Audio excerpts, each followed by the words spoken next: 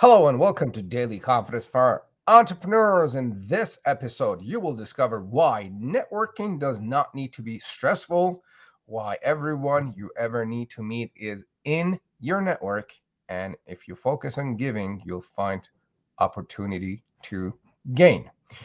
We are here with another amazing guest, Michael Whitehouse. Welcome, Michael. Thank you. Great to be here. Great to have you. And we're talking about how to network without being salesy or awkward. Now, as usual, if you're watching or listening, please make sure to like the show, subscribe, and if you have any questions, put your questions about networking and what we're talking about in a comment, and we will answer it live and or before the show. If you know a friend, a business owner, an entrepreneur, an executive that could benefit from improving their networking skills, tag them as a comment on social media and or send them the link of the show and share the love. Feel free to share the show on whichever channel that you're watching with your network and help them into this amazing topic that we're going to talk about, which is essential to business and business growth. So let me do the introduction to Michael, and we're going to dive into a very interesting conversation. Michael Whitehouse is the guy who knows a guy. In 2014, he came to Groton, Connecticut, knowing no one at all. A year later, after diving into networking with both feet, he was a major connector in the local community. In 2020, he went global and began connecting entrepreneurs, investors, speakers, and others around the world to people they need to know. He offers his services as a networking concierge, making connections and building strategic alliances around the world. He is the host of the Daily Morning Motivation podcast and the Guy Who Knows a Guy interview podcast. Welcome, Michael. Thank you. It's great to be here. Great to have you. You're in Groton, Connecticut. Did I say it right? You did. I was impressed. Very few. What's the weather like? It's I think it's in the 50s, sunny. Beautiful. How's your day so far? It's going pretty good. Although I was a couple minutes late to this because of an introduction you made for me, because you're also quite a connector yourself. So yep. I blame you for making me late with all those introductions. All good. They were I'm not going to make any good introductions anymore. Wait, no, shoot. That didn't work. That's not how I'm supposed to do that. Hey, all good. So, Michael, we're talking about how to network without being salesy and awkward. And I think a lot of people have fears of that, fears of being salesy or awkward, which we're going to tap into. But before we do that, let's start by telling us your story. What is your story? Yeah. So I got started networking, as you mentioned in the bio there, by starting by knowing nobody, moving to a new area, and just jumping in with both feet, because I am a super extrovert. And I met with, so I went to every business after hours, before hours, ribbon cutting, I would have showed up for the opening of an envelope.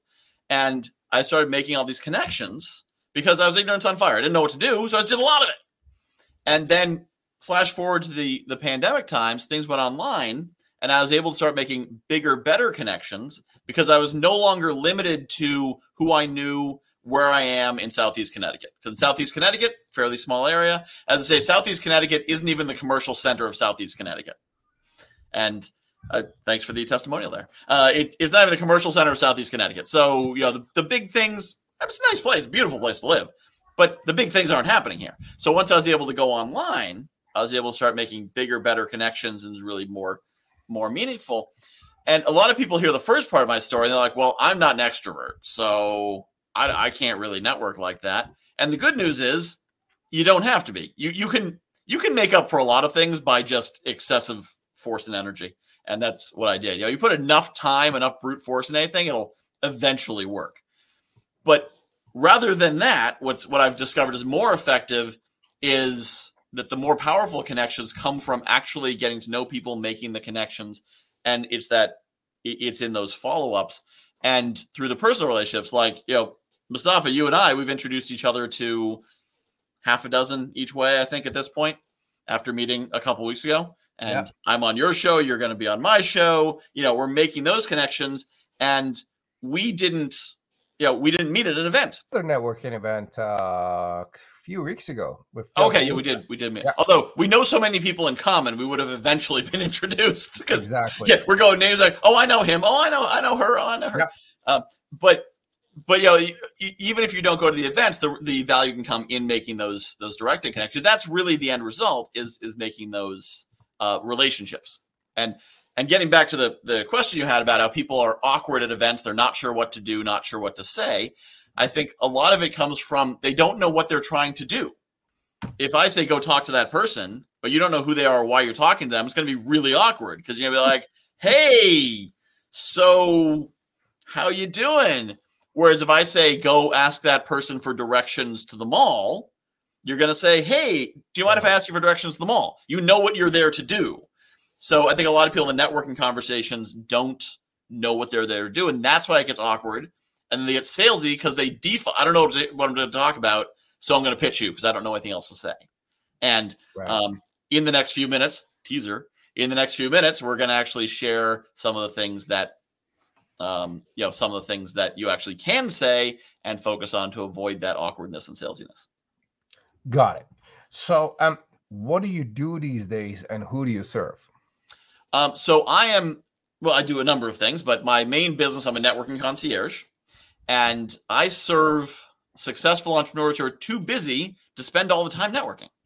So I spend probably 25 hours a week networking, maybe more, between the events I go to, the one-on-ones I do, the connections, my podcast form of networking. And a lot of the people that the people I work with, they need to make these connections, but they don't have 25 hours a week. They might have maybe 2.5 hours a week, but they don't have time to go to these events. But they know that their next $1 million partner could be at that event or could be in one of those one-to-ones or could be, but they don't have the time to do that. So they hire me to go to the event and meet all the people. And it works for me because I've discovered I literally cannot do anything else. I can try to work some other job, but I'll just keep doing more one-to-ones. So they take advantage of my inability to not network, to go do the networking for them. And then as I'm meeting all these people, I'll then say, oh, yeah, you know who you need to meet? You need to meet Dan. You need to meet Joe. You need to meet Susie. So I do the 25 hours of meeting all the people and then maybe introduce them to 3 or 4 that they should talk to, which is the result networking would have gotten them, but without having to put all the time in. Love it. Michael, what is it about networking that you like and enjoy? Like, do you know your why? So those are 2 different questions. What I enjoy about it is I'm a hyper extrovert and I just love talking to people. So if I'm talking to people, whether it's on a show or a one-to-one or in a coffee shop, party, business meeting, whatever, I draw energy from that. The technical definition of extrovert versus introvert is if you draw energy from being alone or draw energy from being with people.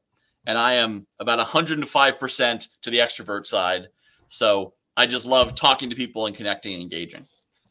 The why of it and the value I try to create from it is that for almost any problem someone has, there is someone who is the solution. If they could meet the right person, that person might have an answer for them, an idea. That person might be an investor. That person might be a partner. That person might be an employee.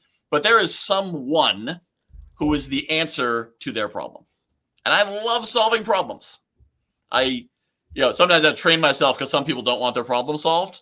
So, they just want to be listened to. And if anyone's a friend of mine, they hopefully know if they want to be listened to, they need to be like, Michael, I need you to not solve this problem and just listen. Because otherwise, I will just be like, all right, so we work on that. I know some people. Let me introduce you to someone. Let me make a call. And they're like, I just wanted to talk. So, but I love solving problems. You give me a puzzle like that, and I want to work on it. And the satisfaction of being able to do that, especially early on in my career when I didn't have much to offer. I was just this guy. I was new in town. I was a car salesman for a while. I was a printing salesman. I had nothing to really bring to the table except the fact that I knew people and I could make connections. So I'd get into a conversation and be like, I want this to be a valuable use of their time. And the way I know I can do that is I can make sure I introduce them to someone who's going to help them. And I kind of did that more and more and more. And eventually it was like, wow, I bring a lot to the table with my network now. This isn't just me justifying my existence. This is like a business. This is worth money. And that's how it went from kind of a hobby to overcome my own imposter syndrome to something of real value. And I think it happens to a lot of people. They become really good at something because they're like, oh, I'm taking up space. How do I make myself worth my space? And for me, it was about, the way I knew I could do it was making connections. I could help people find jobs. I could help people find clients. I could help people find partners, and just kept doing it until I got really good at it. Love it. Yeah, I think what you do there by meeting people and connecting people, a lot of introverts have a really hard time doing that. And a lot of people who actually think they're extroverts have a hard time with that as well. And or maybe they lack the knowledge and the skills to do it. And like you said, they don't know what to say. Like showing up to an event, hey, how's it going? Good. Do you come here often? That's not a great question.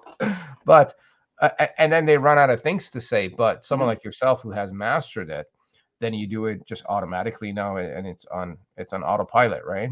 Yeah. Now, Michael, how did you go from local to international? What was the story there? Well, first I want to address something you said briefly that I think would be helpful to a lot of the viewers. Is that the one key to mastering the conversation not being awkward is that solving of the problem. Because if you go in saying, I'm going to solve a problem for this person, that's why I'm here. I'm not here to sell them. I'm not here to whatever. I'm here to solve a problem. Now, when you think, what questions should I ask? Well, I should ask the questions to find out what they do and thus what problems they have. What should I say? Say things that'll help you identify problems so you can solve them. So if you have that objective, then that makes that a lot easier. But to answer the question you actually asked about going to international, so March 13th, 2020, which most people don't remember was a Friday the 13th, at least when Connecticut locked down. Friday the 13th in March of 2020, everything, locked down. And I got a notification from my BNI, I was in a BNI chapter, and they said, we're all going online. We're going to be going on Zoom. And I had this epiphany at that moment. I said, if our chapter is going on Zoom, everyone else's chapter is going on Zoom. And wouldn't it be fun to visit chapters all over the world? How cool would that be? At the time, I was still a local magazine publisher. I had no thoughts of changing my business or anything else, but it just seemed like it'd be a fun thing to do. So I went to a BNI Facebook group, BNI members group, and I said, hey, everything's going online. I'd love to visit some chapters around the world. Who would like to be visited? And the cool thing is, of course, the best chapters are the ones who responded. Because if your chapter is kind of mediocre, you're not going to be like, hey, come visit me. But the really good, real organized ones reached out to me. So the first thing I was doing was I visited a chapter in Malaysia. I visited one in Melbourne. I visited one in Washington State, Canada, visited one in England. That one was tough. That was 1:30 a.m. local time to me. So didn't do England again. But I visited chapters all over the world. And I got to make these connections and see how it was done. And from there, once I realized this was a thing, I started finding more opportunities. I got invited to other events, met some other people through BNI in different places. And I also met a coach who taught me a strategy for selling coaching services virtual. And so I started applying that and building a business and exploring in that direction. And then in 2021, I ended up running my own virtual summit called Conference 21, because you remember back in 2020 where the end of the year would solve everything? It was 2020's fault, right? January 1st, everything will be great. So Conference 21 was going to celebrate the 2021-ness of 2021 and how it'll just be so much of a better year. We were so young. And then. But so I ran this summit, and through the summit, I got to meet more people who wanted to be part of the summit because there weren't a lot of virtual summits going on yet. And it was very experimental. It worked out really well. Made a lot of connections. Didn't make a lot of money, but it was a great event. I got to make more connections through that. I joined some Facebook communities that got me connected. And just one thing led to another. I got invited to an event. I got invited to a networking thing. I got invited. And one introduction after another, one event after another. And it was just a matter of, I just kept going and saying, ooh, what's over here? Ooh, what's over here? Yeah. So going back to what you said, did you send the message to BNI chapter saying who wants me to visit their chapter? Is that what happened? No, it was a Facebook group. So there's a Facebook group for BNI members around the world. And I posted in there saying, who wants me? I want to come visit. Because here's the thing that I did with BNI, because I was also a BNI member forever. And I did this recently. I went on the BNI site and I searched for BNI chapters who have a size of 20 or 30 or more people in there, and looked for BNI chapters who permanently meet online. And I actually visited a couple of them. Yep. And I presented what I do, and I'm set up other meetings. So this is a strategy that looks like it's been working for both of us. And it's good. Yeah. I love how you and so what's really nice and critical here is you put the word out there saying you're open to visiting other chapters. Who wants me in? And a bunch of people obviously said, we would love to have you. Why don't you come and visit our networking event and the rest of it? Wow, that's interesting. Do you have any tips for people to find on how they can find other networking events where they could go in and find networking events to meet other people? So actually, there's a great networker named Robert Butwin. He has been an effective networker for longer than I've been alive. And he actually created a list, PDF list of 50 online networking events that are going on around the country of different kinds. I think most of them are free, not all of them. And I was not expecting to be asked this. Robert who again? Butwin, Butwin. Butwin? Yes. And let me see if I can find it. Yep, you certainly he's on LinkedIn. It's linkedin.com/in/Robert Butwin. It would be and nice. His slogan is, when you work with Robert, you can't help but win. Oh, I like that. But yeah, if you go to, if you look him up on LinkedIn, I actually send out to my, I have on my email list, somebody sends out a resource every week, and check out this person, check out this TED Talk, whatnot. And one of the emails I send out is check out Robert Butwin's Vault, which includes his list. But I'm sure you can also just, if you find him on LinkedIn, you send him a message and be like, hey, I heard you have a list of networking events. I'd love to get it from you. So I am going to look for it. And by the end of our show here, if I could find it, I'll post a link here so other people could post it. But let's get into that's, by the way, gang, if you heard or what we just said, Robert Butwin seems to have a list of 50 networking events across US. Is that correct, Michael? Yes. Yep. And a couple. Yep. And also, there's a couple of the good ones that I know.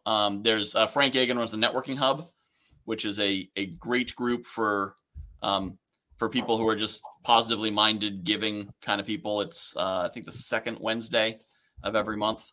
It's networking. I want to say networking-hub.com, something along those lines. And Success Champions Network is something I'm part of. It's sort of an un-BNI. It's a slightly looser structure, a little bit more rowdy in a fun way. But that's something I'm part of. You can search up Success Champions Network. You find they're chapter based, but they're more unified than BNI. BNI is like each chapter is sort of its own island. Success Champions, it's one community that meets in a group of chapters because you can't have 500 people come to a meeting. You got it. And they're locally focused. So those are two really good ones. Got it. So gang, if you're watching or listening, if you're interested, go back and listen to the names that Michael just shared. Google it, join them, check them out so you can either go network with them and or get some practice in to become better at networking, because this is an essential business skill that any business owner needs to have. And once you get busy to a point where you can't do it yourself, then you can hire someone like Michael to do it for you. And then you just, reap the benefits of that. Now, Michael, why are people so anxious about approaching strangers at networking events? Well, I think it's because they don't know why they're doing it is part of the problem. And so they don't have that goal in mind. I think there's also that fear of rejection. To most people, a networking event feels like a party. And so, if you want to approach a stranger at a party, like, how's that going to go? I don't know. Maybe it'll go well, maybe it'll go poorly. So a couple things I like to point out about that. The first one is, if you're at a networking event, most people went there to, this is going to shock you, network. Most people at a networking event went there to network. They went there to meet people. And they are more afraid of you than you are of them. Well, maybe equally afraid. But most people at a networking event are anxious. So if you approach them, they say, oh, thank God someone's talking to me. I was worried I was going to have to approach a stranger. Thank God this stranger approached me. A lot of people at these events, you look out of the event, and you see a bunch of people talking to each other. And so you're thinking, oh, they already know each other. But if you see people in an engrossed conversation for 30 minutes, it's one of two things. Either they already know each other, like from before, and they're talking about business and stories in life, and they really shouldn't be talking at the networking event, because that should be at a one-on-one or a phone call or something, because they're here to meet people.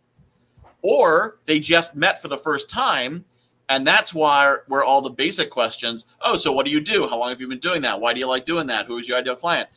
All those questions are still interesting because they're meeting for the first time. So if it's the group of people already know each other, and you approach them, they will probably, hopefully, be welcoming because they know they're there for a reason, and they are just holding on to each other like life rafts. So you show up, they're like, oh, good, I can meet someone. I can tell my boss when I go back to the office that I made a connection. Or they're paying for themselves, and they can say, oh, good, I met someone. Maybe this is what I came here for. And if they're meeting for the first time, you can kind of drift into the orbit of that conversation and listen in, because they're going through their whole introduction bio, right? Where do you work, and how long have you been there, and how many kids do you have, blah, blah, blah, blah. You can just listen in. If they are polite, alert people, they will eventually be like, oh, hi, and welcome, and welcome to our group. Well, what do you do for work? And bring you into the conversation. If they're not, you just wait until there's an opening and grab onto it. But the key thing to remember is people are at network events, are there to network. They're there to meet people. And if they're all talking to each other, it's because they're too anxious about the possibility of having to go approach another stranger to leave that conversation. So it ends up being, so it's not just people standing there being like, all right, I'm ready to meet people. No one ever says that because they're used to the party, where if you're standing by yourself, you're a loser. And who wants to be that? So, sweet, I got a friend. But the thing that will really help is knowing that when you get in that conversation, what are you there to do? And my default, I like to say solve a problem. But it could be anything. It's just knowing what the goal is. Is it to set up a follow-up one-on-one appointment? Is it to see if there might be a prospect? Is it to connect them to someone else in the room? Whatever it is, just know what you're there to do, and that's going to be easier when you get in the conversation, because now you know what you're there for. Love it. The way I phrase that is setting my intentions. Yes. And I'm like, I need to know my intentions when I'm going in. What am I trying to achieve? Which is critical.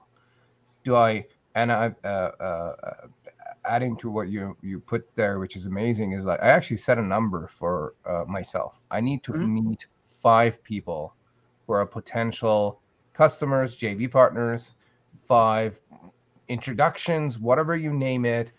Once I have a number in my mind, I just keep going, and I usually surpass my number. Yep. When I have a number. So I need to, all right, I've made 2 connections. Bingo. I need to do 3 more. Let's just keep going. And it becomes a lot more fun when we do it together as a group. Like there's like 2 or 3 of us, we go in a networking event, and then we're like, all right, where are you at? How many people have you met? Here's what's working for me. Here's what's not working for me, and the rest of it. Well, and I like what you said about the group, because as the wingman strategy can be really effective, because there's a heuristic of introductions. So if I've never met you before, but I walk up to you and say, have you met Susie? And you say, no, I haven't. Be like, okay, great. I'd love to introduce you to her. And then I walk away. You've never met me before. I have no credibility. But because I made the introduction, in your mind, you're thinking, well, I must know him, because who introduces a stranger? And now the person who's being introduced has an easier intro because they were introduced. That opened up the conversation. The introducer could come back later. They basically have an introduction, because now you're thinking, who was that guy who introduced her? Who is this guy going around introducing people? He must be someone important. He's making introductions. And just by going around, and you could do this if you're uncomfortable at a networking event, bring a friend and take turns introducing each other. Yeah. Or, and then also as you go out and meet people on your own, know what your partner's looking for. So when you meet somebody, if they're that connection, be like, have you met Mustafa? You've got to meet him. Let me bring you over to him. Yeah. That's like networking on steroids. Mm-hmm. So, gang, if you're just joining me and Michael here, if you have any questions about networking, if you have any fears, frustrations, problems, issues, or baggage about networking and meeting people, feel free to put them in a chat box or in a comment below, and we'll make sure to cover your questions.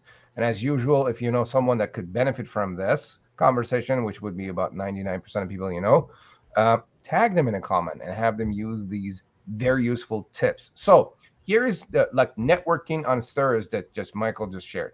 You bring in your people in, maybe another person or 5 people or 10 people attending an event or a summit or a JV networking event together. Now, you guys all know about each other, you and your partner. Now, when I meet someone, I'd be like, I met just Stephanie. Stephanie's a good meet for Michael. Michael, Stephanie, you should definitely meet Michael. And we're all introducing each other. Now, because I by myself can only meet a certain number of people.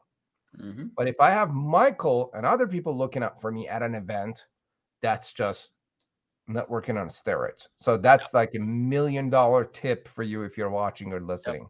Yep. And also the credibility on that is great too, because most people at an event are alone. Most people, you go to a conference, you go to a networking event, you rarely bring friends with you. I mean, sometimes you might all be from the same office, but usually you're on your own. So if you can bring someone with you, and if you've heard someone's name twice before you meet them, they must be a big deal. Yeah. So if you're going around dropping the names of the other people in your team, in your party, then you're building the credibility of everyone. And they might also be like, oh yeah, I'd like to meet him. Oh, is he around? I'd like to make that connection.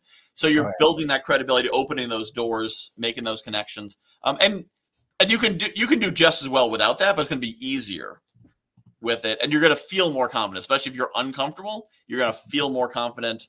And it's not going to work as well if there's like a pack of you. You don't want to be a gang traveling around together. That's intimidating. Be like, hey, meet me and 10 of my friends. Whoa. Okay, one at a time, buddy. But if you're there and you split up, maybe there's 1 or 2 of you together, then, making those introductions. Oh, hey, John. Yeah, come on over. I want to introduce you to somebody. Now you look like, because think about how that sounds. If you're talking to someone, they wave at someone across the room and wave them over. Oh, you must know somebody here. Oh, you must be connected. Sometimes I'll go to an event that's out of my area. Be like, are you from here? No, I just came an hour early and met some people. And now they're like, oh, are you from Dallas? No, I've never been to Dallas before. But I showed up at 4:00 instead of 5:00. And so I met 5 people ahead of time. And now I'm waving them down from across the room because they're afraid to talk to strangers. And they're super excited that I'm introducing them to people. And I look good and everyone else gets helped. All right, someone is asking to share some tips on starting out in a networking event and some points on a small talk and an elevator pitch, which we're going to get into.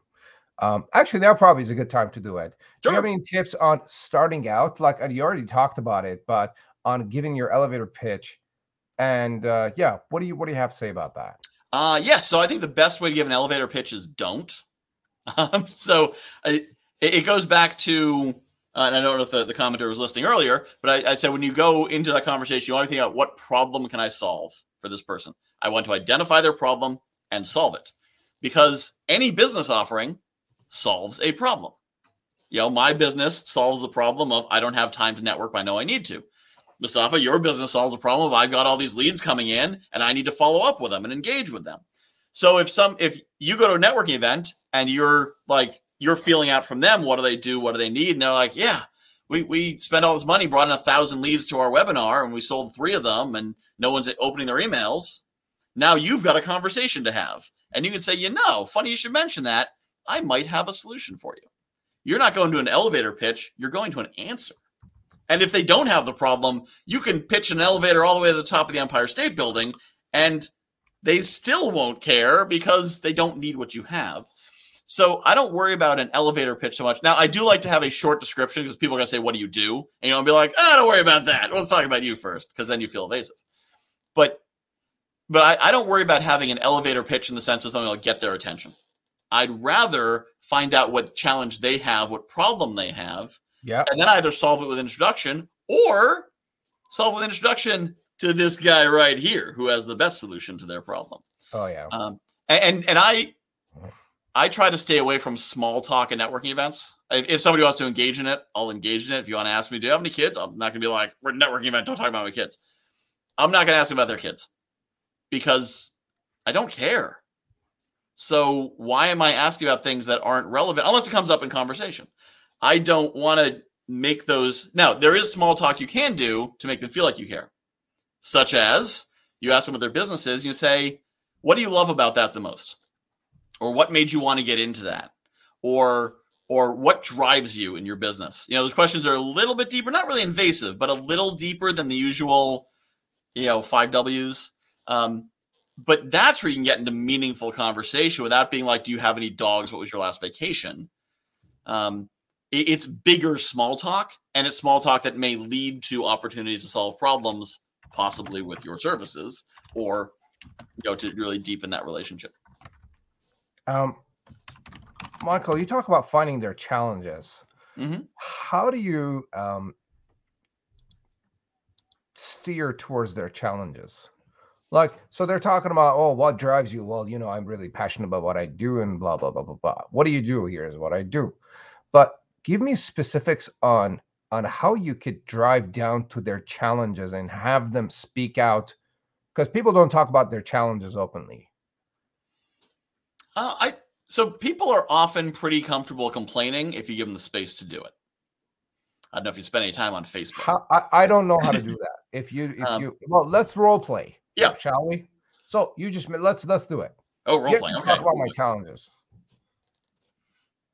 All right. So we're role playing like an actual meeting at an event. Yeah. You just met me from the beginning. All right. Geez. So I will first preface this by, I'm not sure I've been to a live event in quite a while. So a lot of what I'm doing is one-to-one Zoom calls. So it's kind of a different vibe. But we just met on Zoom. Okay. Enough excuses. Enough excuses, Whitehouse. Get to it. Put up or shut up. All right. So, So Mustafa, tell me about what you do. Our call center specializes in customer retention. We help customers grow their sales by 20% in 90 days or less. That's what we do. So great. So where do you find the people who are doing that for you? We do it through LinkedIn. We do it through amazing people like yourself, introductions, referrals. We have a list of customers, and that's how we do it. Where do you find the people actually making the calls? Where do I find the people that make the calls? Mm-hmm. They're all over the world, actually. Okay. Yeah. Oh. And so the clients, did you find them through LinkedIn introduction? So who's your ideal client? Ideal client is establish a high 6-figure or 7-figure business who doesn't have enough resources to stay in touch with their list, and they're wasting a lot of money on new lead generation. Okay. And so at that point, you've now told me, you haven't told me you have a problem, which is I need more clients, but I can assume you need more clients. And you've told me who your avatar is. So from there, I could then say, do you know this person? Do you know that person? So for some, almost everyone has a problem with they need more clients. Yeah.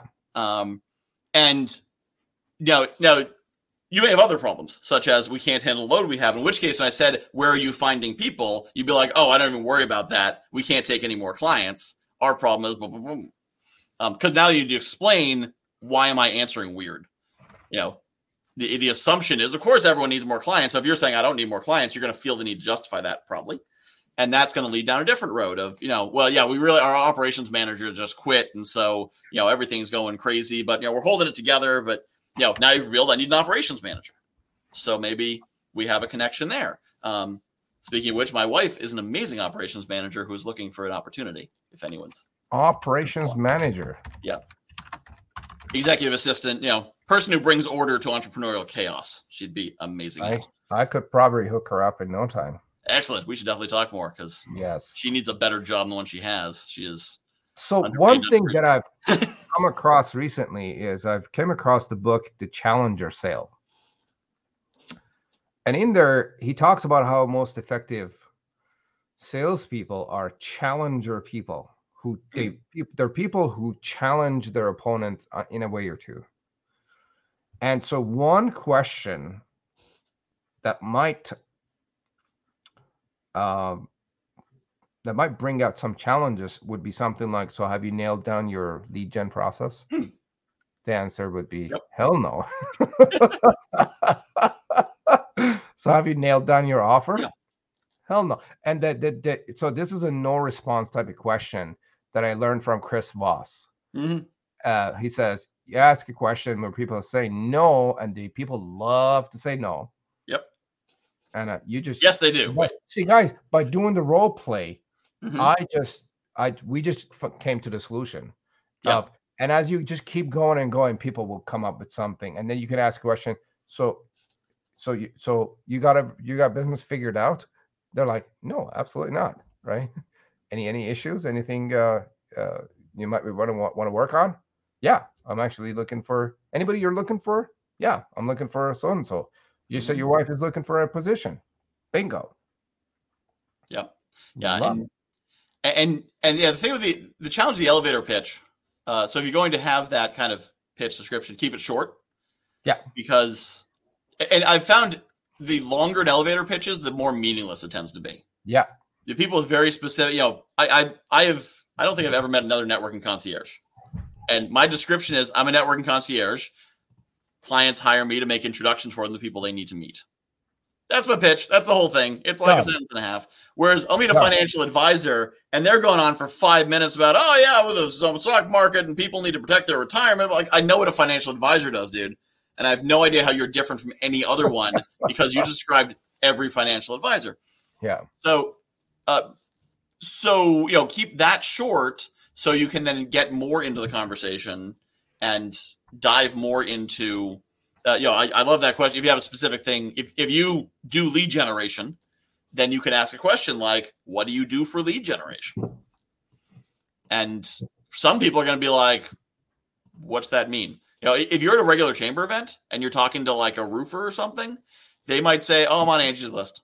And that's the entire answer they have to that question. And they got nothing else to go with. If you're in the coaching space, something like this, they probably will talk about funnels and Facebook ads and getting on podcasts and other things. But it's going to reveal, even the lack of an answer can reveal the need, because you may ask them, do you know who your avatar is? A what? All right. You know what kind of person you're dealing with and what level of business they're at if they don't know what certain terms mean. And you may, sometimes you're like, I love working with them because I want to teach them. And sometimes you're like, all right, well, great. I think I need to get another glass of wine. Because there's people I meet who they don't network at the level I network at, by which I mean, I come into an event, I'm looking to solve problems. I'm looking to give, I'm looking to help, I'm looking to partner. I'm almost never saying to someone, this is my ideal referral for me as a client, or, for me to hire me, send me customers. Because I know it's not going to work, for one thing, unless someone actually asks me, who is your ideal referral? I'm thinking about how can we think bigger? And a lot of the people I talk to, they'll just say, I'm a realtor. I'm looking for people looking to buy or sell a house. And I'm like, you know how many times someone's ever come to me and say, hey, Michael, I need to buy or sell my house. Do you know a realtor? 0 times in 8 years of actively networking. Never have I ever saw someone come to me and say, I have this need. I've had a couple times I've been able to refer people to realtors as I kind of dug it out. But for a realtor who I've never met before at an event to tell me, so if you know anyone looking to sell a house, send them to me. I'm thinking to myself, I will definitely not do that. Because it's unlikely I'll meet them. And even if I do, I know 50 other realtors I'd refer first because I don't know you. And all I know is that you're desperate for clients, which does not say good things. Absolutely. So to answer your question on starting out with networking and elevator pitch. So what I just said was, I guess the bottom line is go in there and start listening for how you can help and how you can connect. Mm-hmm. And then I guess there will be a point where they'll ask you, what do you do? Then you could give them your description, which must be very short in one line. I help X get Y, and you just stop. And if they're interested and if it's intriguing to them, they will ask follow-up questions. Oh, interesting. How do you do that? Right? Yeah. Who do you help? Who do you work with? How can I introduce you to? And then you could, open up more about them. But like Michael said, when they say, what do you do? That's not an invite for a 5 or 10 minute information puke, if you will. Because some people just start talking and they never stop. And if you get that polite reaction where people are like, and they're just waiting for you to shut up. You never do. Yeah. Yeah. So that's not a good thing, I guess. Yeah. And if what you do is complex, because maybe you have 3 businesses and you're doing 5 different things, figure out what the umbrella is that they can grab. Because also remember, the human brain can only hold 3 pieces of information at a time. So if you're telling them about, I do this and this and this, and they're just glazing over. Like their brain cannot process the information you are giving them. So if I just say I'm a networking concierge, I introduce people to people they need to know, then they're like, okay, this guy's a connector of some kind. Now, they may then have a question. Well, how do you do that? What's the structure of that? How much do you charge? Who do you introduce? Who are your clients? But that's their question. And then I'm going to answer that question. And then they're going to ask another question and answer that question. But figure out kind of, what is the big picture? And if you do something unique, if you can have a headline that makes them say, whoa, what's that? What do you do? So, I operate a call center that does follow-ups. Call it. I've never met someone who operates a call center before. It's not a common job description. And you own one, or you're a manager of one? No, I own one. Oh, who are your clients? And now they're going to be interested. Whereas if you're like, I operate a call center, blah, blah, blah, blah, blah, blah, and it's for these people and these people, and this is the problem, blah, blah, blah. They're like, all right, cool. Oh, my wine glass is empty. Yeah, gotta go. Yeah. But you leave the curiosity, make them want to know more and make them ask questions. And if you have 3 totally different businesses, pick one, be that, or better yet, make them talk first so you know what they need. So if you have weight loss products and you're also a business coach and you also do home improvement, you're a handyman. Then don't be like, oh, I do weight loss products. Now they're like, you're all over the place. Instead, talk to them and get them to admit, you talk to a couple minutes, and they're like, yeah, my back's been kind of bothering me. My doctor said I need to lose some weight, but I don't know how. Okay, you're now a weight loss product guy. You're not a handyman, and you're not a business coach in this conversation because they've revealed a need for your weight loss products and not for your handyman services or your business coaching services.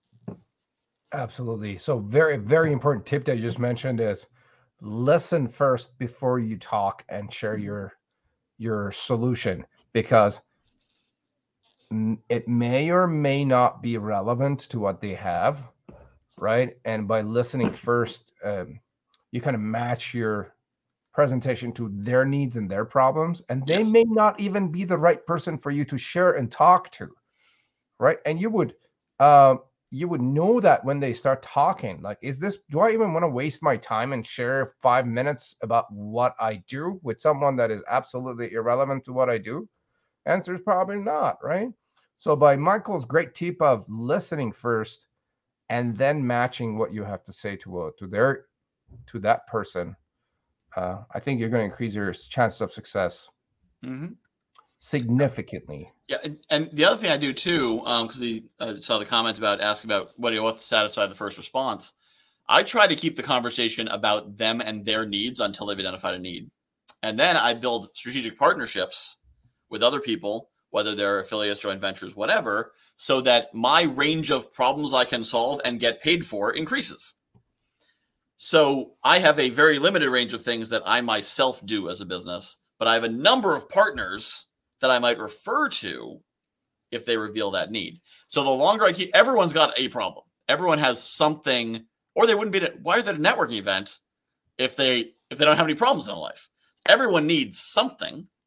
And so if you say what you do and they're like, that's cool, then what you do does not interest them and they do not need it, or they don't understand what it is. But either way, talking more is not going to help. So find out what their problem is. What is the solution they need? Maybe they don't need networking services because what they're really worried about is the fact that their kid just got arrested for the third time. And they need an introduction to a child therapist or a lawyer or a family counselor or something like that. And if you're going to start talking to them about, the insurance programs you offer, you're annoying them. You're not providing information because also think about it like you have two hands to hold things in. So think about your brain the same way. And if you're just loading things into their hands, they're eventually just going to go, my hands are full, and they're going to walk away. So you can't just dump in. They need somewhere to put it. So when you give them information, they just say, okay, where's this go? Where do I put? Okay, this goes on this shelf. Okay. All right, where's this go? Oh, my friend Bob could use an introduction to you. I'm going to introduce to Bob's shelf.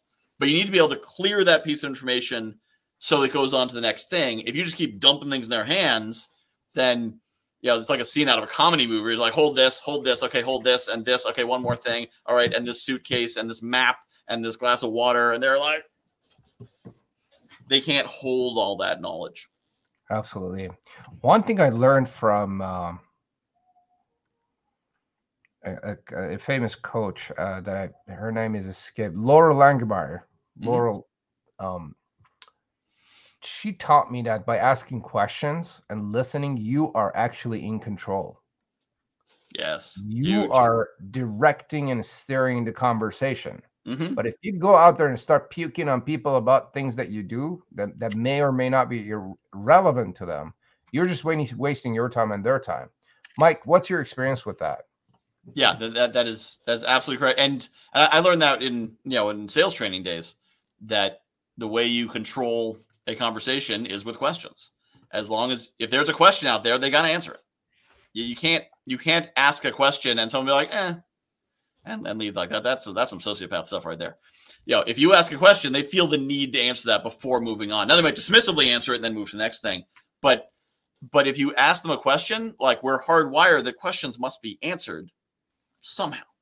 Yeah. So if you're asking questions and keep them going, plus remember, most people who are meeting at the event are anxious and they don't really want to run the conversation and they're afraid of having to be the one in control. So if you're asking a question and keeping control, they're comfortable. They're relaxed. This is true in sales. It's true in coaching. When I took training for transformational coaching, it's all questions. The coach is really not supposed to make any statements at all as much as possible, except for instructions on how to do an exercise. But any statements are leading to a question, because that's how the coach maintains control of the coaching session, but also makes sure that it is the client who's driving it. So sales, networking, coaching, it's all about the questions because that puts you in control, but also makes it so that it is the most powerful and valuable experience for the person you're talking to. Absolutely. So I think would be a good segue to our next question is, what's the best way to be confident about approaching people? How do you get ready for that? Which I think we already touched on it, and we probably were just talking about it. What's the best way to be confident about approaching? So on top of knowing what you're going to do, like what you're doing it for, saying the intention, another thing would be recognizing your own value, whatever it is that your unique value proposition. So, if you're new in business and you're approaching a CEO, you're thinking he is better than me, but there's no objective ranking of people like, well, you're a level 7 person and he's a level 14 person. You are 7 levels below him. He may be worth more money than him, but you're a better basketball player. Or she may be more influential than you, but you're funnier. Or even you've got the person who's, rich and powerful, but their back hurts and a good chiropractor. We've all got the same needs. So think about what you're bringing. For me, I've got my confidence from knowing I can make introductions. So I said, this person got good value for me because I'm going to make a connection for them. Absolutely. And there seems to be a question from the audience. Yeah. So next question from Adele says, how do you keep track of all the contacts you make at those events? So at live events, each one hands me a little piece of paper with information on it, and I put notes in the back of it, nice. Which I'm going to share some commentary. Carry business cards. Having only a digital business card, not a paper business card, does not make you cool and does not make you modern. It makes you inconvenient for real networkers to network with. Was that opinionated enough? So the way I network, I will ask someone for their card. I will put the notes of whatever I need to remember about them on the back of their card, which means don't get UV coded cards and don't get double-sided cards. Ideal card is white on the back and you can write on it. Apparently in Asian cultures, that's insulting. I've heard, but I'm in the United States. If it's white on the back? No, if you write on the back of a card. In some culture, that's insulting. In the U.S. and Canada, you can write on the back of business cards. Yeah. So when I travel to Asia, I'll worry about that then. But so I take the business card, and so I've got on my desk here a whole stack of business cards. I haven't been to an event in a month, and I'm sure I've already done what I need to do with these. But so I've got a bunch of business cards, and sometimes I put notes, sometimes I remember what it's for. And then have something to do with those cards, because I'm not going to keep track of those cards. I mean, they're there because I haven't thrown them out. So I'm like, oh, this might be important later, but I'm not going to look at them again. So I'm going to take them home. I'm going to do whatever I said I'd do that I wrote a note on the back of the card about. So make an introduction, email for a follow-up call, add them to my follow-up email list, call them, whatever it is. That card stack is a stack of to-dos. Which is why if someone doesn't have a card, they will not get in the stack. And I could put them on my to-do list. I could write a note in my hand. The chances of, unless they are someone I really, really, really want to meet, the chances that they will get followed up by me, I mean, generally I'll hand them my card and be like, all right, cool, here's my card. Contact me. And they don't. But so I use the card as a to-do follow-up list and then follow up. And so I am not terribly organized with follow-ups. That's something I always like to share. Some people, the two things, I'm not as extroverted as you, so I can't be a networker, and I'm not organized, so I can't be a networker. Well, my extroversion distracts me because I'm too busy going to parties, treating them like parties, and being like, meeting people! I get distracted from the conversation I'm supposed to have. And organization, I don't have. The only organization I have, actually, is a spreadsheet of introductions I make. So 2 columns, 2 names, and that's what I've introduced. And then a separate spreadsheet of introductions made for me, people who've been sent to me that I put the names on. That's my whole networking organization system. That's part of what my clients pay for, is to be top of mind all the time, because my organization system is my clients are my whiteboard. Them I always remember. Everyone else, it's as I'm talking to someone. And so in the course of the conversation, I'm figuring out what is the value I can provide, what is the connection we need to make, where's this going to go? And sometimes it's, I don't know where it's going to go, but there's something, let's do a follow-up call. Sometimes it's not. Sometimes I'm going to put them on, I created an email list of networking events in Southeast Connecticut. So anyone I meet by default, I say, hey, I've got a list of all the networking events in Southeast Connecticut. Would you like to be on it? Because you're at a networking event, you probably want to know about others. They do that.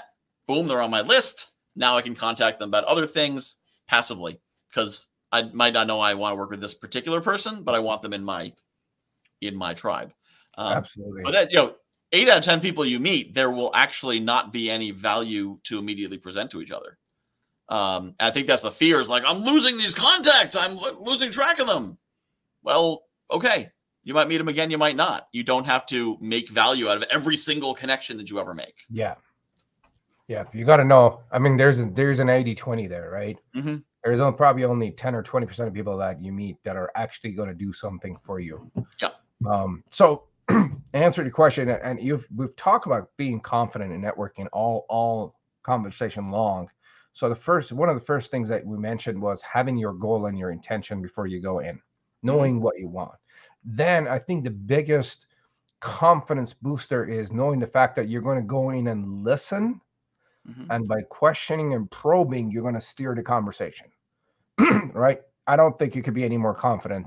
There's no other way to become more confident than in networking, right?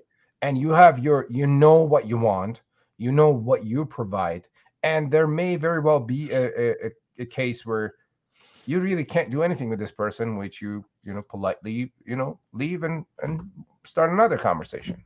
Mm-hmm. Wow, Michael, I feel like we could talk another good 2 hours very easily.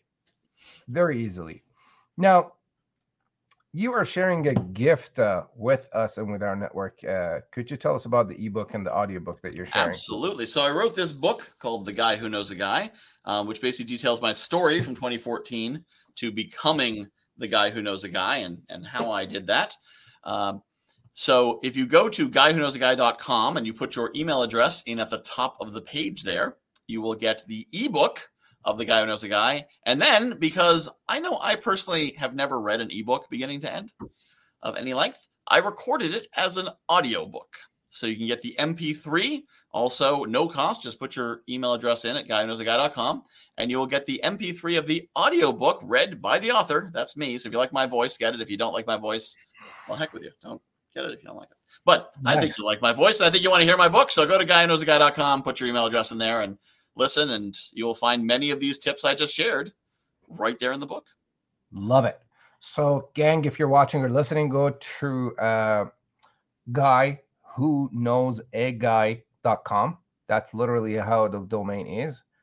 Guywhoknowsaguy.com. Download Michael's ebook and listen. The audiobook is also included for free.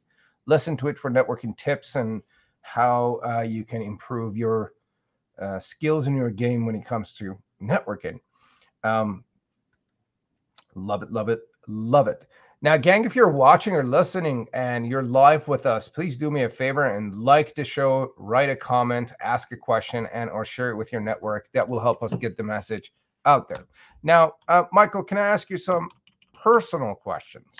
Ooh, personal questions. Is that okay? Now we're getting serious. Okay, yeah. Yeah. So what's a new thing you've tried recently? A new thing that I have tried recently, not working on weekends, but that's more of a business development than a new thing. I've not really had the opportunity to do a lot of new and different things recently because I am so busy. Although my wife and I did take a weekend off together for the first time since the start of the pandemic. We have a 7-year-old daughter. So trying to get time with just the grown-ups is challenging. So we actually took a weekend off.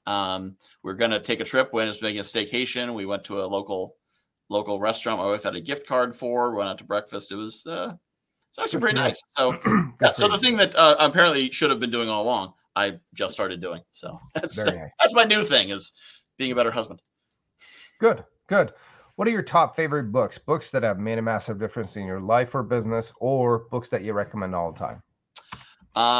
Never Eat Alone by Keith Ferrazzi was the first networking book I read that got me started on this path. How to Win Friends and Influence People by Dale Carnegie is a classic that everyone should read. If you haven't, you should.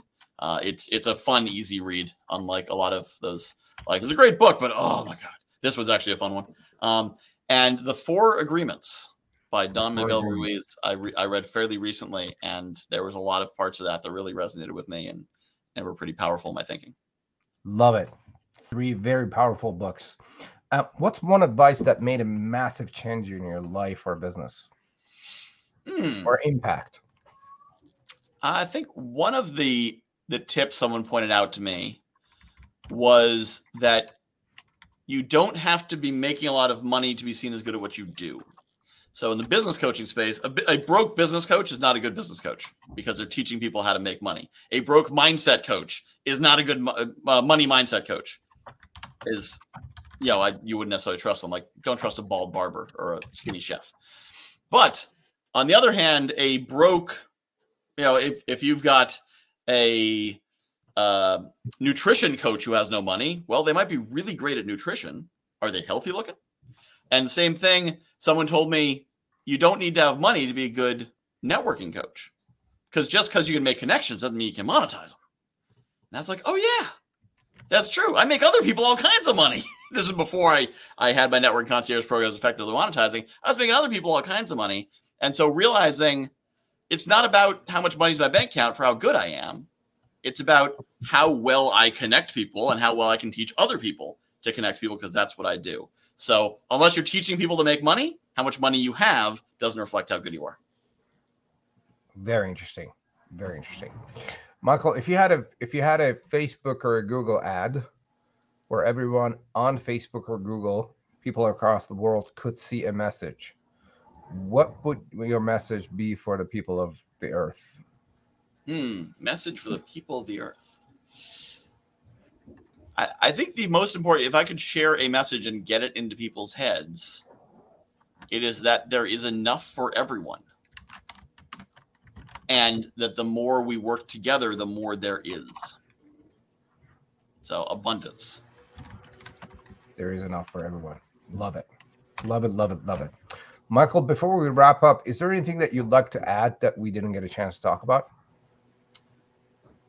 One final tip I'll share is that if you want to be a connector, the one thing you have to do to become a connector is decide to be a connector. You decide, I'm going to make connections with people. You'll figure out the tactics once you've made the decision that you're going to be a connector. Absolutely. And gang, if you're watching or listening, being or becoming a connector and connecting people is a solid business. And I'm sure Michael could coach you or show you how to do that. And you could run a healthy business out of that, right? I mean, there are people that's what they do all day long, including Michael. They just connect people and they could run a healthy business out of that. So thank you for joining me, gang. If you're watching or listening, if you have any questions, put them in the comments below or send them to me and Michael. Go download Michael's ebook and audiobook, The Guy Who Knows a Guy. The website is guywhoknowsaguy.com. Go download it and listen to it and reach out to Michael. If you want some networking concierge done for you services, introductions, and the rest of it, Michael could do that for you. And if you want some guidance from him, go do it. Thank you for joining me. I look forward to seeing you in our next episode. My name is Mustafa Hosseini, and you've been listening to Daily Confidence for Entrepreneurs. Bye now.